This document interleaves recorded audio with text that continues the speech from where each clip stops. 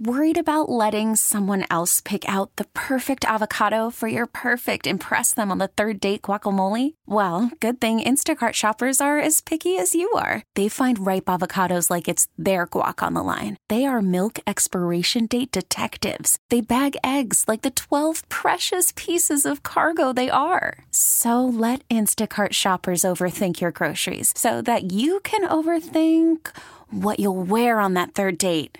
Download the Instacart app to get free delivery on your first 3 orders while supplies last. Minimum $10 per order. Additional terms apply. Let's go out to the Ryan Downstairs Convenience Store's guest line there. Truly steps beyond convenient.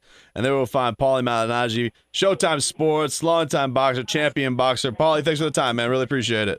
Hey, thanks for having me on, guys. How you guys doing? Doing good, man. Doing good. You got a hell of a lineup coming up this week on Showtime. You got Jesus Cuellar versus Abner Maris. You got Jamal Charlo versus Julian Williams. And then, of course, you guys are going to play Anthony Joshua, who's like a star in the making. What do you think of this Anthony Joshua? Is he like the next coming in heavyweight? Is he the real deal?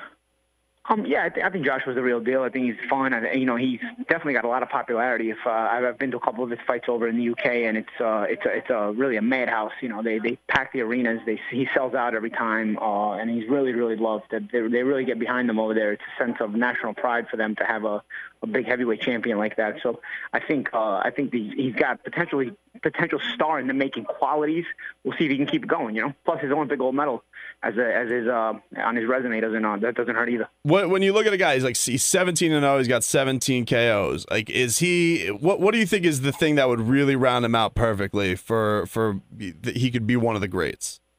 Well, I think he's got all of it together as far as personality and style is concerned. I'd like to see him stylistically loosen up a little bit. He's a little bit stiff in his style, but of course that's probably also helping him getting knockouts because he's probably on the stiff side throwing those punches. When they land, they're probably a bit more hurtful. At the same time, I'd like to see him maybe move his head a little bit on defense, maybe loosen up a little bit instead of being so stiff in his stance. But he's fundamentally very sound.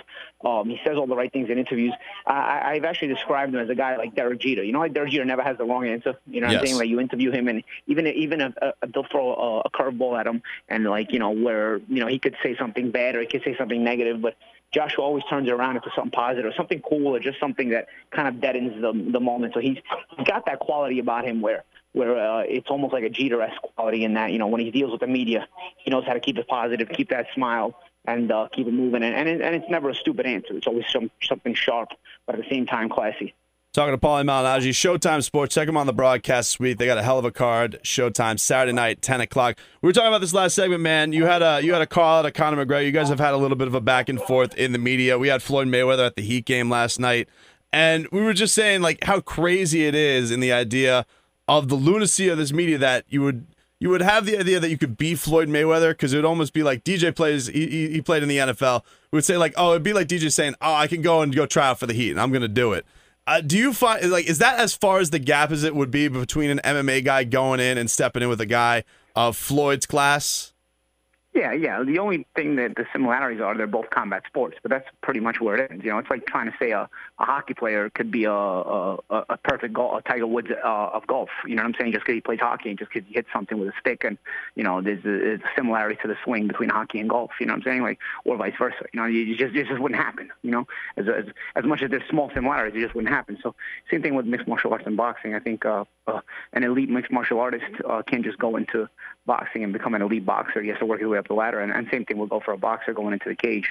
An elite boxer couldn't just become elite in mixed martial arts just in his first fight in there. So I think it works both ways. I think the respect factor that has to happen in that way. The difference with combat sports is if you make that mistake, you also get your butt kicked, and it's not just the embarrassment of losing. You gonna teach him a lesson? Like, yeah, I saw it seemed like you ready to dish out that lesson to Conor. Well, I just felt, honestly, I don't even think he's ready for somebody at my level. A piece of me thinks it's probably more of a publicity stunt to put pressure on the UFC to maybe pay him money or whatnot. I think, the only way Conor could be treated legitimately in boxing is if he works his way up the ladder as a prospect, where you find him the right matchups and you slowly build him, first against like cab drivers, so to speak, and then you slowly build him to faded journeyman and slowly build him to title shot. It takes some patience. I don't think Conor has that patience because at this point he's a multi-million-dollar fighter in the mixed martial arts world. I think if you put him with anybody remotely close to knowing how to box or fight in the ring, he gets stopped. I don't think he just gets beat. He gets stopped because he doesn't even know how to conserve energy in a 10 or 12-round fight. There's a difference in conserving energy between grappling and a difference in conserving energy in boxing. It's a big difference. Also, there's obviously you're just being constantly struck if you don't know your way around the ring, your positioning, the proper way to maneuver in that.